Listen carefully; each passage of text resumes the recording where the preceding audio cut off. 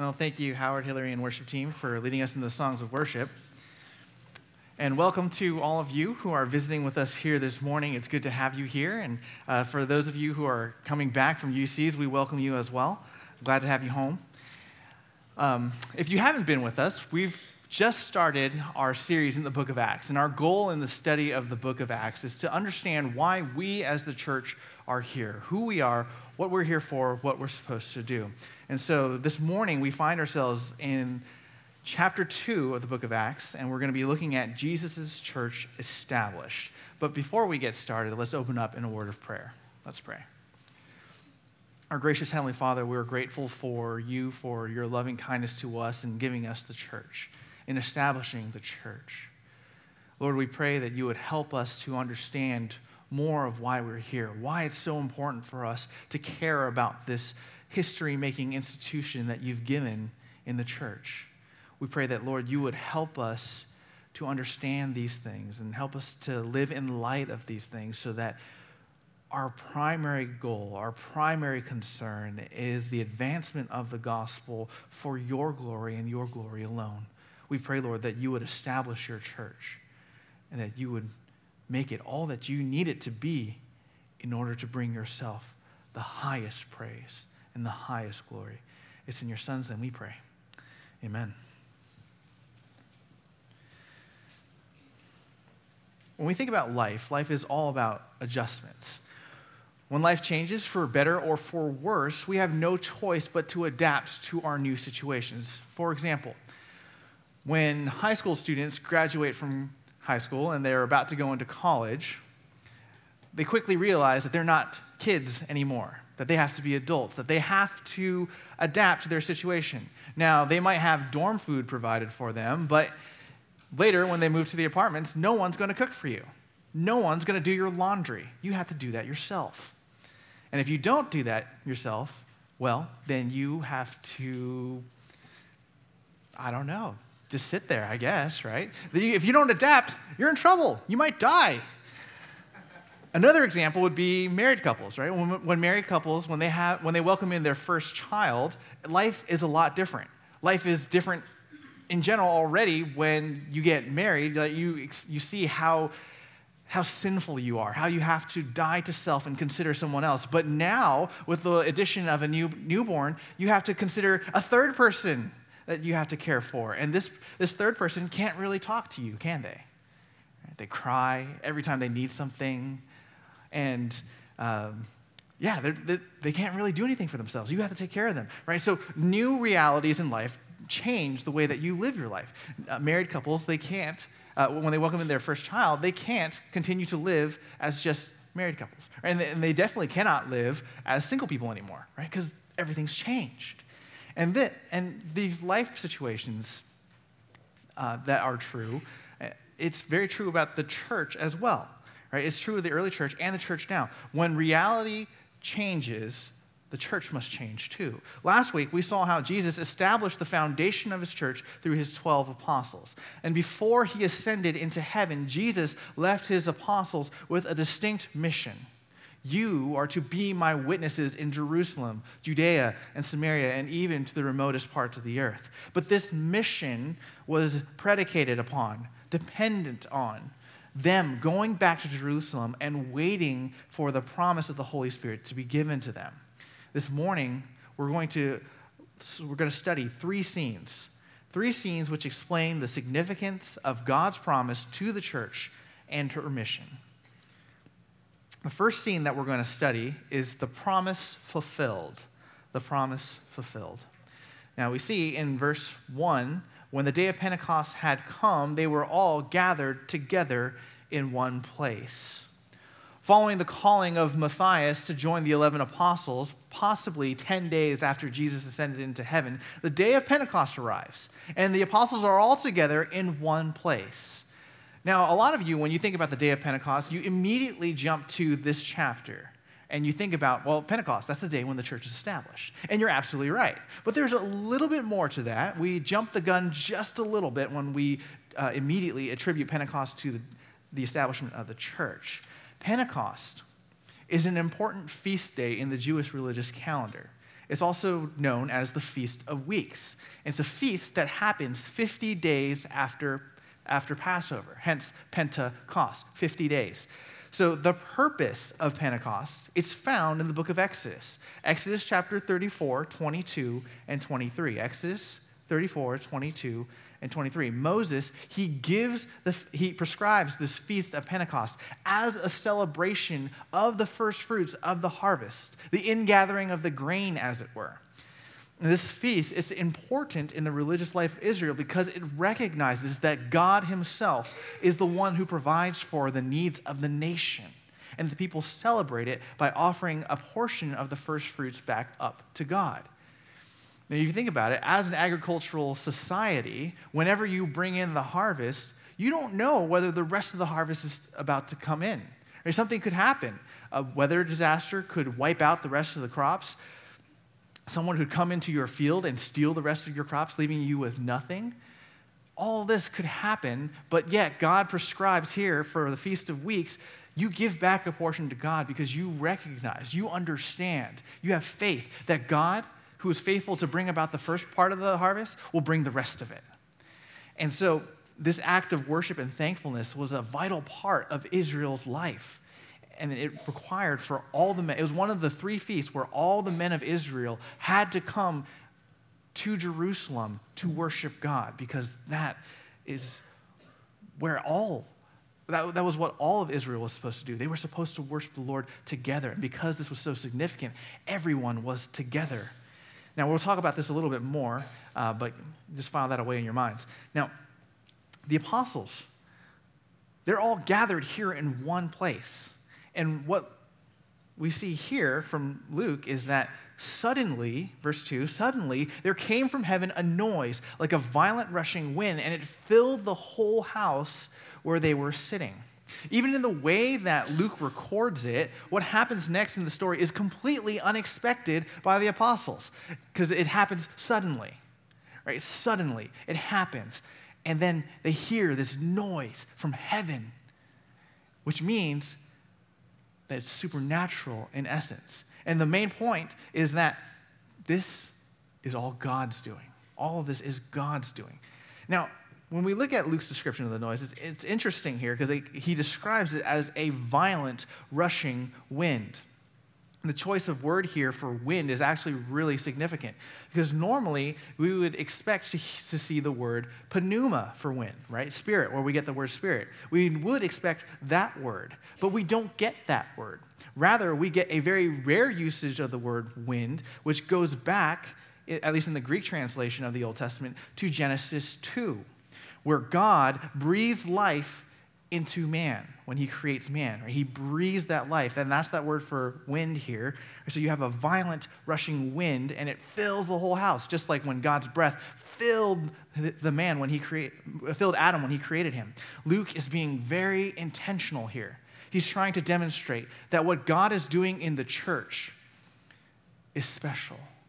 This violent rushing wind that fills up the whole house where the apostles are sitting is a sign. But what is this sign? We're looking at what happens as a result of Christ's death and resurrection.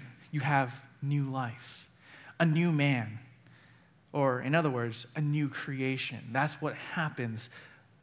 That's what God is doing in the church. It's a new creation. That's what he does through Christ, the new Adam.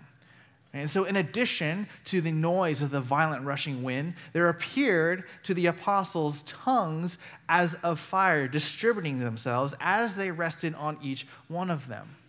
This is really strange imagery if you think about it. Right? Because we're not talking, if you remember Sunday school when you were a child and you flannograph and you have the little pictures that depict what's going on in the story, typically what you'll see is fire, just little fires above every apostle, kind of like hovering over them like a halo would. But that's not what we see here, right? It says tongues as of fire. The tongues looked like fire. So it's kind of weird because you just have the apostles sitting around and they have tongues on them. It's like, ew, that's kind of gross. It's kind of unsanitary. Why would we have tongues on these apostles? And while this is strange imagery, there is a point to this imagery. Because the word for tongues can also be translated as languages. So the tongues, they represent in picture languages. And so what we have here as a result of Jesus' death and resurrection is not just a new man symbolically, but in actuality. In Genesis 11, God uses languages in order to divide a gathered group of people who are trying to rebel against him. He tells them that they're supposed to go to all ends of the earth and fill it. But they decide, no, we're going to stay here and we're going to build a tower to go up to the heavens. And God comes down, he laughs at them, and then he says, your tower is nothing. I will confuse you so you don't do any of this anymore. And he spreads them out. And so he divides them with the languages. But what we see here in Acts 2, and we're going to see this in the rest of the text as well, is that God, he unites these different languages together in one place in order to demonstrate we're reversing what happened at Babel. Acts 2 uses these different languages, but he gathers them all in one place to show that we have a new humanity here. We have a new humanity. We're reversing Babel. This is anti-Babel. Notice in verse 4 that the apostles, they were filled up with the Holy Spirit. And this is similar to the way that when man was created from dust, God breathed life into man. They speak tongues as the Holy Spirit was giving them utterance, right? These apostles, when they were sitting there and they were filled up with the Holy Spirit and they were speaking in different languages, they're not just sitting there having casual conversations. Hey, Peter, how you doing? Look, I'm speaking German. Oh, hi, James, I'm speaking Italian, right? It's not that. It was like, oh, what did you have for breakfast this morning? No, they're not talking about that. But what it says here in verse 4 is that they were speaking with other tongues as the Spirit was giving them utterance. What they're saying is completely controlled by the Holy Spirit. Not that it's dictation, but what they're saying to one another is what the Holy Spirit is telling them to say. He's guiding their conversation, and he's telling them what they ought to do. Now, a quick note on this. Well, the presence of the gift of tongues in Acts 2 is often used here to defend the modern charismatic movement, where they're saying that speaking in tongues is a spiritual gift that still exists today. But the language that they refer to when they say that the gift of tongues is still present today is not what is seen here in Acts 2, but is a misunderstanding of what Paul says in 1 Corinthians 13:1, where he's being sarcastic and saying, even if I were to speak in the tongue of angels, if I do not have love, I'm just useless. Right? But they take that, they misapply it, and they say, well, I'm speaking in the tongues of angels, and they speak utter nonsense, nothing but gibberish. But what we see here in verse 4, it provides some guardrails for us to understand what the biblical gifts of tongues are. They are real languages, discernible by people who speak these languages. And what is being spoken is being controlled by the Spirit. They're only speaking what the Spirit gives them. And so what is the ultimate purpose of this gift of tongues? Well, we'll see that shortly. But before we move on, the result of the filling of the Holy Spirit is more than tongues, but it can also be seen in the fact that the Spirit indwells each believer. This word for filled in verse 4, and they were filled with the Holy Spirit, it's a different word than the normal word for filled. It's a word that conveys this idea of permanence, a full satisfaction of filling with the Holy Spirit. And what this means is that for the first time in all of human history, the worship of God doesn't have to be limited to Jerusalem. For the first time, because the Spirit dwells with you, you don't have to go to Jerusalem. Remember, they are all in Jerusalem because of Pentecost. They are all there gathered together to worship God because that was what God prescribed. But now, for the first time, because the Holy Spirit is given, you don't have to do that anymore. The Holy Spirit dwells with you forever. Not only does this allow for us to know what His will is, but the indwelling of the Holy Spirit gives us full assurance that our God is with us, that He'll never leave us, and that He cares for us. Right? You can have that assurance because He fills you permanently with the Holy Spirit. In the Old Testament, that's not the case. In the Old Testament, what we saw was that the Holy Spirit only temporarily rested upon individuals, and then he went away after God's purposes was done. But now, it's different. The facts on the ground are different. Going back to verse 5, the sound that came from heaven was apparently so loud that it drew the attention of many people, and they formed a crowd outside where the apostles were meeting. And what we see here is that Jews from every nation, they were hearing the apostles speaking in their native tongues. They heard the apostles speaking in their native tongues. This is astonishing to them as they recognize that these apostles, they're Galileans. They're Galileans. And Galileans, they are normally tradesmen. They're just fishermen. They don't necessarily they're not known for having a good education. And so when they see the apostles speaking in their native tongues, they're like, there's something off about that. Why are they speaking my language? They shouldn't know those languages at all. And yet, these apostles, they are speaking in the native tongues of all these Jewish visitors from all over the map. And we have a list here. We don't have time to go through that list, but they're speaking in tongues. And what are they saying? Well, in verse 11, it says here that the crowds, they heard the apostles speaking in their own tongues of the mighty deeds of God. These apostles, they weren't just having casual conversation, but they were telling of the mighty deeds of God. And the promise of the Holy Spirit is given here to the apostles so that they could speak in real languages while standing unified together to proclaim the mighty deeds of God to all these people. And this is a sign which purpose is to get them to ask a question. And they finally asked that right question, and it is, what does this mean? Or what does this mean? That these Galileans are speaking in our language, and they're proclaiming the mighty deeds of God. Now some, they try to explain it by saying, don't worry about them, they're just drunk. I don't know about you, but hearing a defense of them speaking in tongues that they don't know before because they're drunk is kind of, it's a silly answer, isn't it? It's woefully insufficient. And,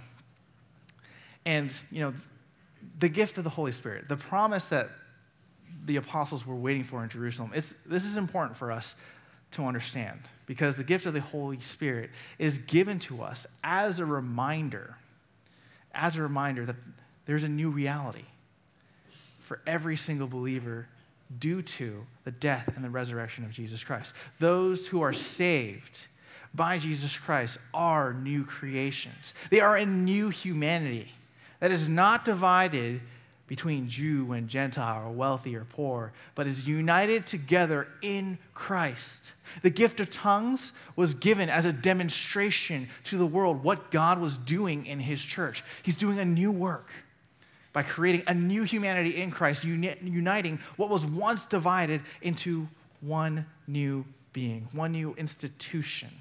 And because of this, we have every single reason to have hope and to have joy going forward. God kept his promise, the promise of the Holy Spirit. He kept his promise in giving us his Son. And because of that, because God fulfilled his promise, we have hope. We have joy. And this leads us to our second scene, which explains the significance of God's promise to the church, which is the promise explained. What's the significance about this promise? So we see the promise explained. Peter answers the question of what does the apostle speaking in tongues means with the following explanation.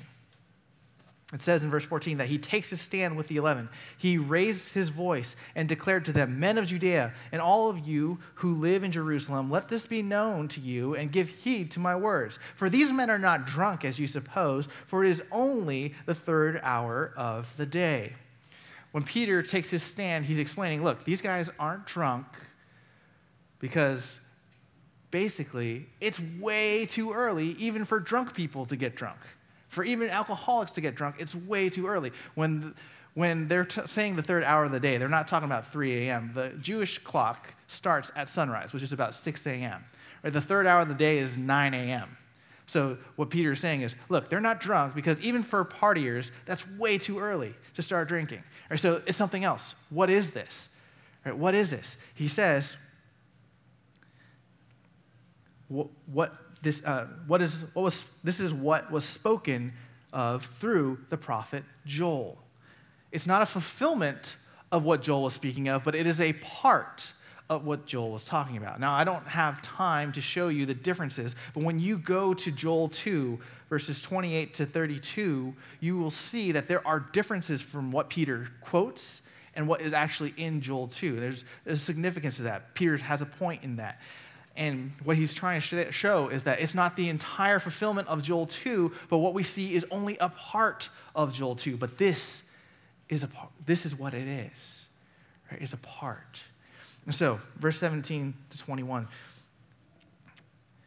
Peter says, "And it shall be in the last days, God says, that I will pour forth of my Spirit on all mankind, and your sons and your daughters shall prophesy, and your young men shall see visions, and your old men shall dream dreams.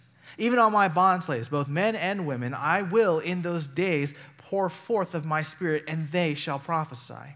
And I will grant wonders in the sky above and signs on the earth below, blood and fire and vapor of smoke. The sun will be turned into darkness and the moon into blood before the great and glorious day of the Lord shall come.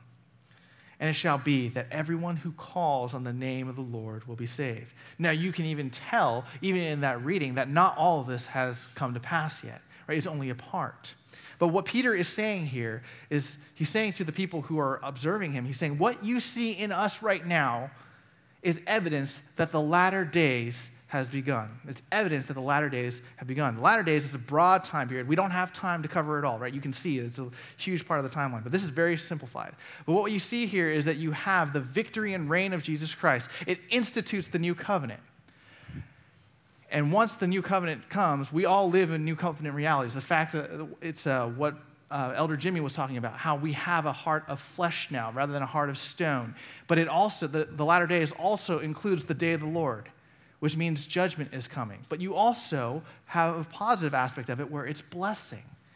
And then following that, you have the millennial kingdom, the establishment of the millennial kingdom, which leads us all the way up until the eternal state. But basically what Peter says is all of this is in view now, right? From the institution of the church, because we're in the latter days, all of this is in view. The future is in view. It's on the horizon. And because the latter days have begun, access to God's promises is now possible. The hope of sins forgiven in verse 21 is only possible because we are in the latter days. We can only be indwelt by the Holy Spirit because we're in the latter days. God draws attention to the apostles and the early church so that the men of Israel in Jerusalem can see that God has brought the latter days in because of Christ. And as a result, you need to pay attention to us. Remember, he's speaking to these men of Israel who are there. He's speaking to these Jewish people, and he's saying, you understand what the day of the Lord has. You understand the judgment that comes to the rest of the nations and to those who rebel against God. And if you want to be saved, if you don't want to be a part of the great and terrible day of the Lord where he kills everyone who rebels against him, then you must call upon the name of the Lord to be saved. You must join us in order to be saved, because salvation is found in no other name but Christ alone. And that's his appeal to them. He continues on in verses 22 to 24. Men of Israel, listen to these words. Jesus, the Nazarene, a man attested to you by God with miracles and wonders and signs, which God performed through him in your midst, just as you yourselves know. This man, delivered over by the predetermined plan and foreknowledge of God, you nailed to a cross by the hands of godless men and put him to death. But God raised him up again, putting an end to the agony of death, since it was impossible for him to be held in its power. Peter explains that Jesus was not handed over to be crucified because he deserved it, but because it was all according to God's predetermined plan. The word here for predetermined is the Greek word from which we derive our English word horizon. God's plan from the very beginning has always had the cross in view, has always had the crucifixion in view. The cross was necessary. It needed to happen in order to bring about the time period in which forgiveness of sin and the privileges that come with the promise of the Holy Spirit can happen. No crucifixion, no death of Jesus Christ, no forgiveness. No forgiveness, no Holy Spirit. No confidence that God will deliver at all. And yet all this is also tied to the resurrection. Right? You cannot have hope of forgiveness of sins without resurrection as well. I mean, this is so significant that if you forget to include the resurrection in your gospel presentations, you basically fail the final exam when it comes to being a Christian. Right? Because if you forget the resurrection, you have no hope. You still have a dead Savior. He actually doesn't really save at all because he's dead. But no, because Christ rose from the dead, because it was impossible for him to be held in death's power, that's why you have hope. And that's why in verses 25 to 36, Peter, he elaborates more on the importance of the resurrection. And he shows through David's prophecy that even the resurrection has always been a part of God's plan. He planned for it to happen, that the Christ, the Messiah, would die. But he also planned for it to happen that the Christ would rise from the dead. God will not allow his Holy One, Jesus, to undergo decay. Not just because Jesus is God and sin and death can never have power over him forever, but also because it's just a part of God's plan from the very beginning. Therefore, God raised him up from the dead and made the apostles witnesses of this glorious new reality that brings about the promise. So what do we do with Peter's sermon? Right? Because normally we just read this and we're just like, oh, okay, that's nice. I don't know what to do with this. So how do we apply this to our lives? As witnesses of Jesus' death and resurrection, even though we're not eyewitnesses, we as the church need to recognize what we stand for in this world. We proclaim to one another and to the world that God has not left the scene, that he's not taken his hands off the wheel, but he is doing something new. And he's doing that through Christ. He is still in control. We as a church, we are one new humanity, a new humanity that finds our common bond in Christ. And just because we're Christians doesn't mean that we're trying to overlook or erase different cultures and ethnicities in our midst by saying that we're one in Christ. So Christianity looks like this one standard thing.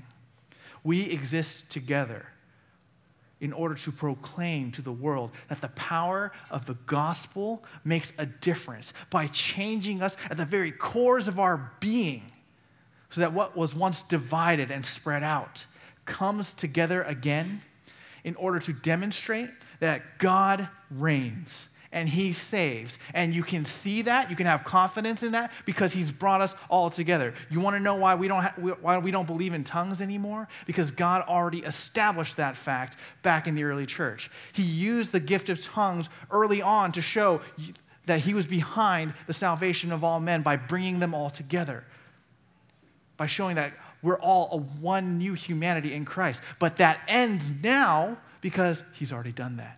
He's already proved that. He's already proved that we're one new humanity, because what we see in the church, even our church, is that we have people from different nationalities, ethnicities, cultures, all together as one. And the rest of the world should look at that and say, why are you one? Why does that make sense? How can it be that all of us exist together? And we have the answer. It's because of the Lord. It's because of the gospel. It's because the gospel unites us all together into one body. That's why we're here. That's why tongues don't matter anymore, because the church itself is the testimony of the power of the gospel. Additionally, this is a great time for all of us to consider our relationship with Christ and his church. One of my professors, as he was teaching on this text, he posed these questions. If you really claim the name of Christ, and you really believe that the Bible is true, where is your vision in regards to the church? Is it important to you? Is it an important part of your life? Because if you do not see the importance of the church, what are we doing here? Why are we here? Not only that, but why do we even call ourselves Christians? You see, together as a church, we make a difference. And this isn't one of those things where it's like, hey, let's get together and make a difference because as long as we get together and do something, we'll accomplish something in the world. No, it's not that. Right? God is the one who builds his church. He is the one who makes a difference through the church. So it's not necessarily dependent upon us. We have to have a better understanding of church, of what we're a part of, because church is not something that we just do on Sunday. Right? It's not just something that we come to on Sunday or maybe even, Wednesday or Friday, right? But it is where God executes history-changing plans. If we really believe what God has said about his church, then we will invest everything that we have into the church. And I'm not talking, by the way, just about your money. Okay? I could care less about the money. It is a visible way that we demonstrate our unity within the church. But what I'm talking about is how we, as a church family, as Christians who gather together, we build into the church, right? We invest in the church with our lives and with one another because we know that this is the place. This is the institution that God has ordained to proclaim his glories to one another and to the world. We're proclaiming his great name. We're proclaiming his great power to save. And so when we serve in the church in any small way that we can, we do so because we demonstrate that we understand what this is all about. And that's the beauty of the church. Our ministries are not about us. They're not about us, right? We could die tomorrow and someone will take our place. It's not about the pastor. It's not about the church administrator. It's not about any of these things. We could die tomorrow and someone else will take our place, right? But what our ministries are all about, from nursery all the way up to our senior citizen ministries, to our ministry to widows, all of these ministries, they are aimed to proclaim loudly to one another that we have hope because of Jesus Christ. We have hope because of Jesus Christ. And so we give towards ministry. We give towards missions, not just because we're being told to do it or because it's a good thing to do. We do it because we believe in the saving power of the gospel. Because we believe in the saving power of the gospel,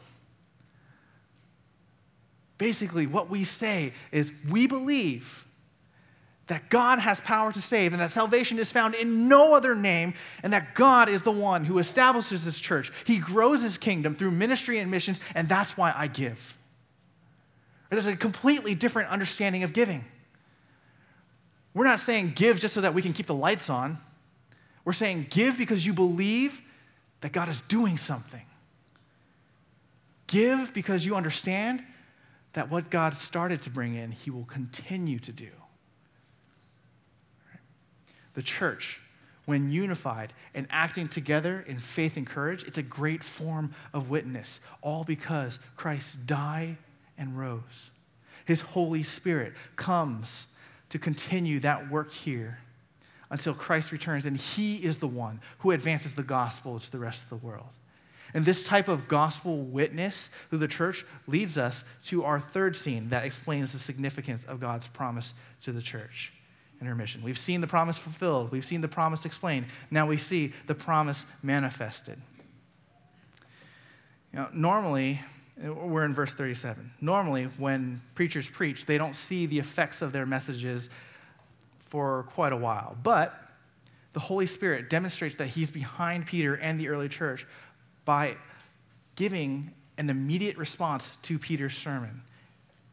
The people, they heard Peter's message, and it says here that they were pierced to the heart. And they said to Peter and to the rest of the apostles, "Brethren, what shall we do?" This is the kind of response that we normally hope for, right? When we share the gospel to other people. We would hope that when they hear us share the gospel, that they would say, "What should I do? What can I do to be saved? That's what we hope to see. And that's what the people ask because of the Holy Spirit's work in their hearts. The Holy Spirit convicts these Jewish people of their sins and their need for the gospel. And so they ask, what can we do? What should we do? And Peter responds, repent.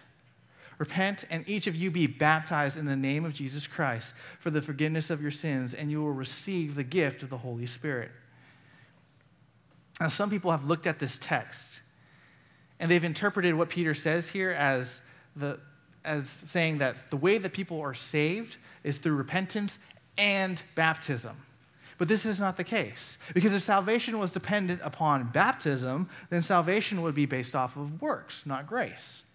But you can't let your theology or my words be the determining factor in terms of how to interpret this text. Right, so how do we understand Peter's call for repentance and baptism here when it seems like on the surface that he's saying that you're saved by repentance and baptism?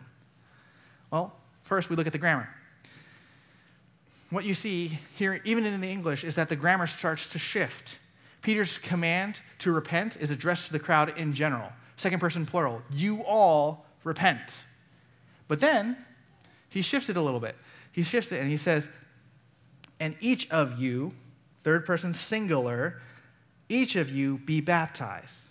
So he's focusing on individuals within the crowd.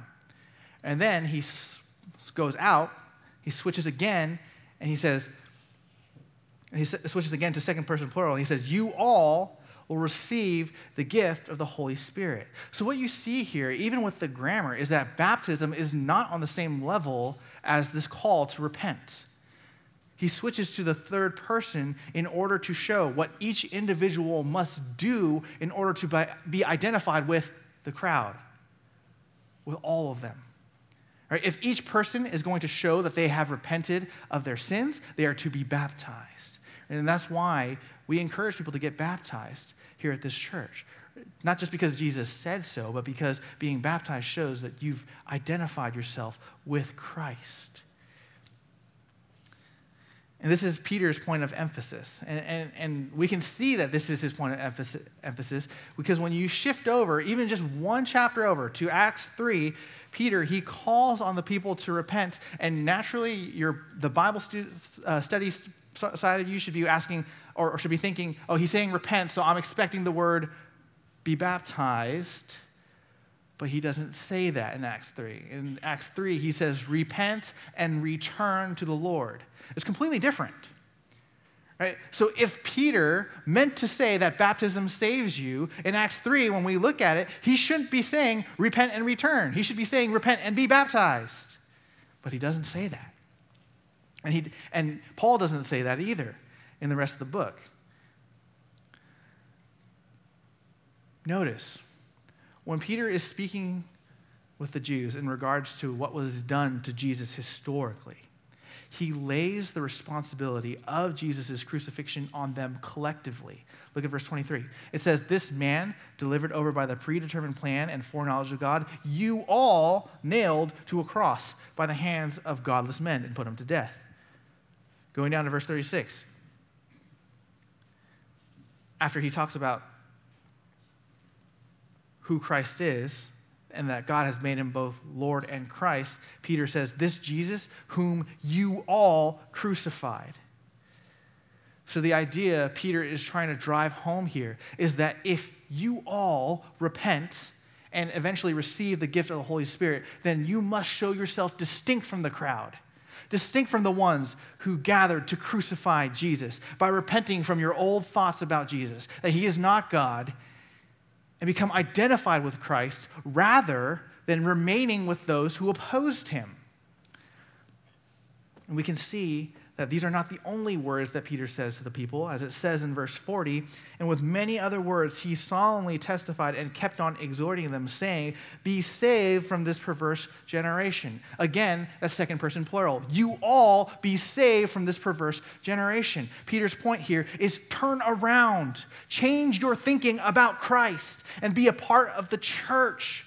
Since they have access, since we have access to the blessings that will only come to you through him. Forgiveness of sin only comes to you through him. So repent and go to Jesus and be baptized to show that you identify with him rather than the Jews who hated him. And the fact that, and the response that we see in verse 41 tells us that the Holy Spirit really was working in those Jewish people who were listening to Peter preach. Verse 41 says, "So then, those who had received his word were baptized, and that day there were added about 3,000 souls." These people, they heard Peter's gospel message. They believed it. And in response, they got baptized. 3,000 of them. That's probably a long baptism service, but it's a good one because it shows that they believed. It shows that they identified with Christ rather than with the rest of the Jews. And God, he demonstrates the significance of Peter's sermon, not just by the response, but by the sheer number of people who responded. Right? Think about this. We had the church starting with the 11, we'll bump up to 120 in Acts 1, and now here in Acts 2, we have a church of over 3,000. A church over 3,000. God demonstrates very clearly that he is causing the change. He is causing the growth, and those results don't go unnoticed by Jerusalem. But God is the one who grows this church. He shows by building this church that he is behind it, that there's actually saving power in the name of Jesus Christ. And that saving power is evident in the way that the people respond after that they're saved. Look at verse 42. They were continually devoting themselves to the apostles' teaching and to fellowship and to breaking of bread and to prayer.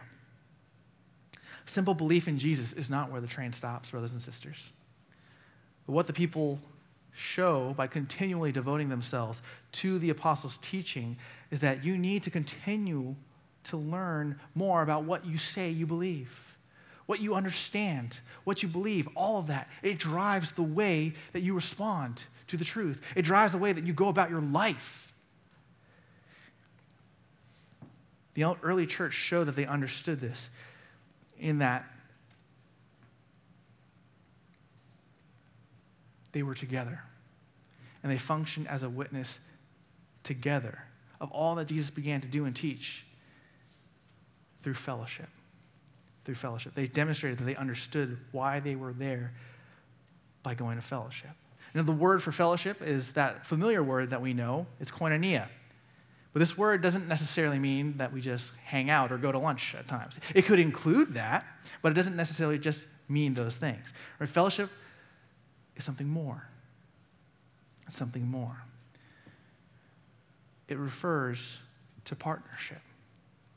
It's a joint effort with everyone joining together to do something that has meaning.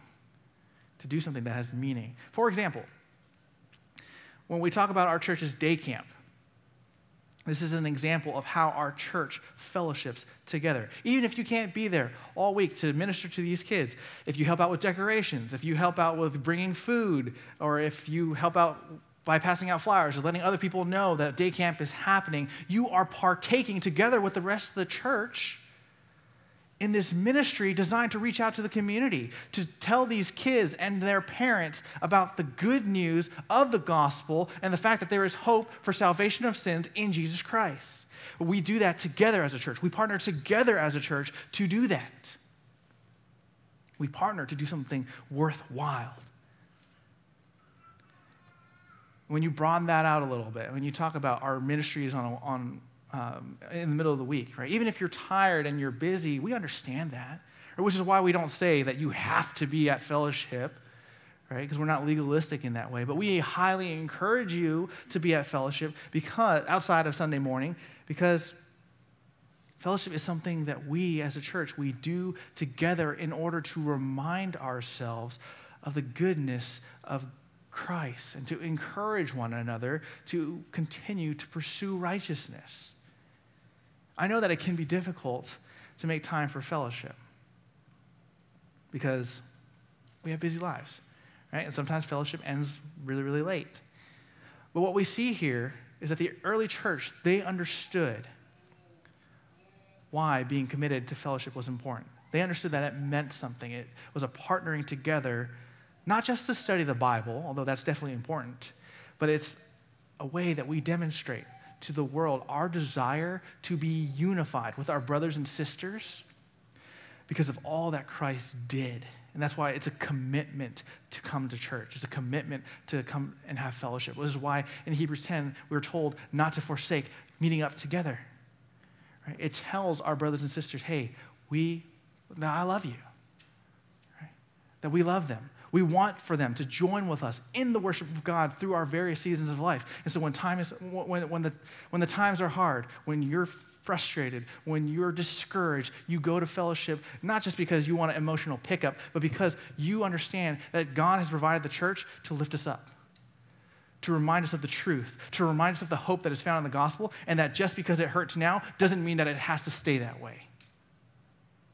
It won't stay that way because God has hope, has given us hope in the gospel, and that's what we hold out to one another. That's what we hold out to the world. But that's why fellowship is so important.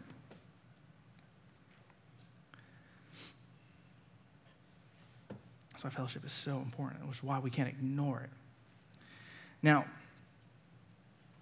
we partake in fellowship also in the breaking of bread, otherwise known as communion. When we fellowship together as a church and observe communion, we're not just eating matzah crackers and drinking grape juice just for the fun of it.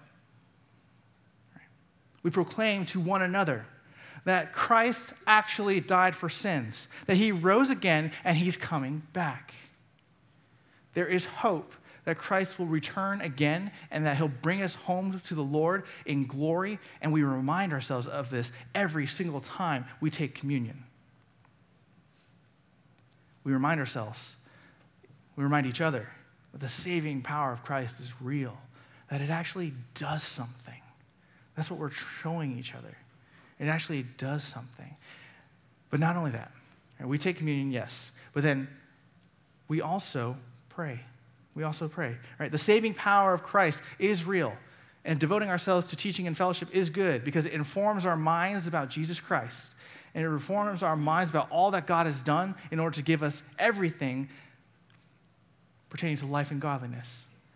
But that leads us to prayer. We pray in response to teaching, in response to fellowship, because we're joining in with other believers as we say, Lord Jesus, come quickly.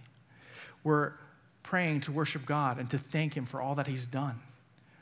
We're praying because we understand that God is the one who builds his church. And like we saw last week with the apostles, belief in what God reveals leads to action. And we see that in the life of the early church. That belief in Christ and belief in what the apostles were teaching led the church to devote themselves to the apostles' teaching, to fellowship, to the breaking of bread, and to prayer. And as a result of this new reality that changes the lives of this 3,000 plus member congregation, this congregation together functions as a witness outside the church and inside the church. We see that everyone kept feeling a sense of awe, verse 43. They felt a sense of fear, of healthy reverence towards the Lord. And many wonders and signs were taking place through the apostles. At this time in church history, the apostles continued to do signs in order to get the rest of the world to continue to ask the question, what is God doing here? And they receive their answer when they look at the church.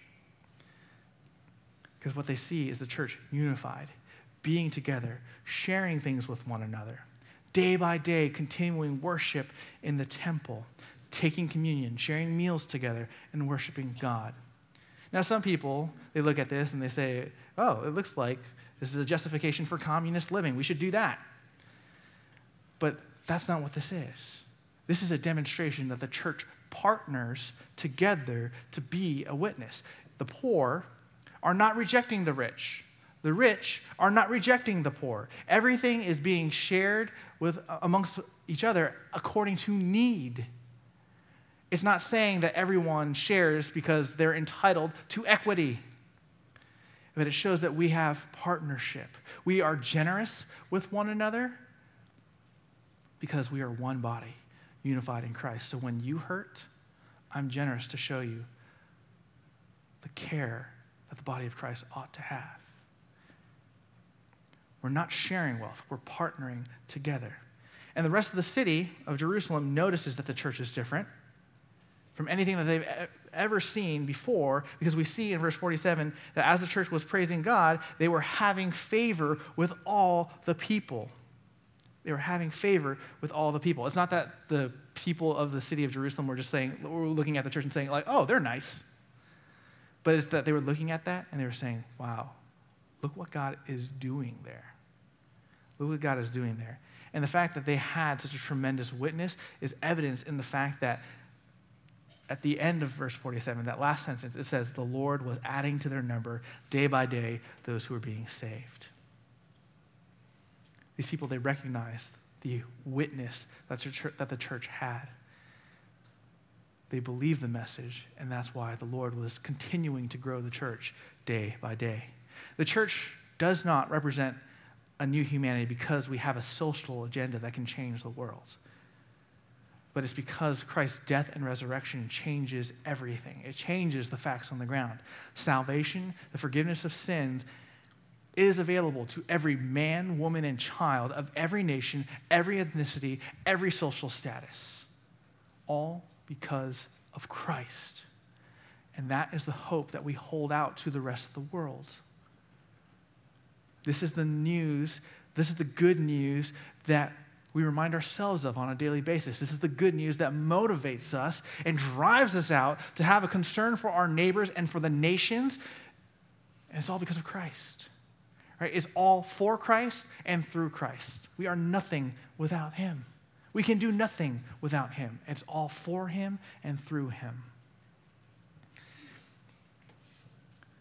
When life changes around us, we have no choice but to respond to those changes. When the facts on the ground change, we have to change with it. And when the Holy Spirit was given to the apostles and the gospel began to spread in Jerusalem through the early church, the saving power of the name of Jesus Christ changed the facts on the ground forever. And this morning we observed that. We saw 3 scenes that explain the significance of God's promise to the church and to her mission. We saw how the promise of the Holy Spirit was fulfilled, explained, and manifested. The coming of the Holy Spirit places the church firmly in those last days, in the latter days. And the Holy Spirit changes our hearts that we might respond to the good news of the gospel, so that we could have our sins forgiven, and so that the blessings that God has promised from the very beginning, they could start coming. They can start coming about. And therefore, we point together to the reality that the end is in view. That's what we do together as a church. The finish line is on the horizon. And as a result, we gather together to make known the fact that repentance of sin is possible. There is a way back to Eden. And so we appeal to the world to repent of their sins, to be baptized, to follow after Jesus. Brothers and sisters, as those who have repented of our sins and been given the hope of the Holy Spirit, let us remember that these gifts that we've been given by the Lord in our salvation change everything. And we are a new humanity in Christ. We tell this to the world. Let's pray. Our gracious Heavenly Father, we are so thankful to you for this gift of the church, for what it stands for how we're not just a building on a street corner that just does nice things, but we stand out there with the rest of our brothers and sisters, with all the other churches in the world as beacons of hope that forgiveness is possible. We pray, Lord, that you would help us to change our minds about the church. Help us to see how significant it is in your salvation plan. Let us partner together in order to bring you great glory and great honor as we tell the world all that you've done. Help us not to get caught up in number of conversions, but help us to remember that all that you ask for us is to be faithful. Help us to be faithful in this mission, we pray. In the name of your precious Son, Jesus Christ. Amen. Well, thank you so much for your attention. Have a blessed Sunday and a great week, and we'll see you this Friday for Good Friday service at 7:30. Have a blessed week.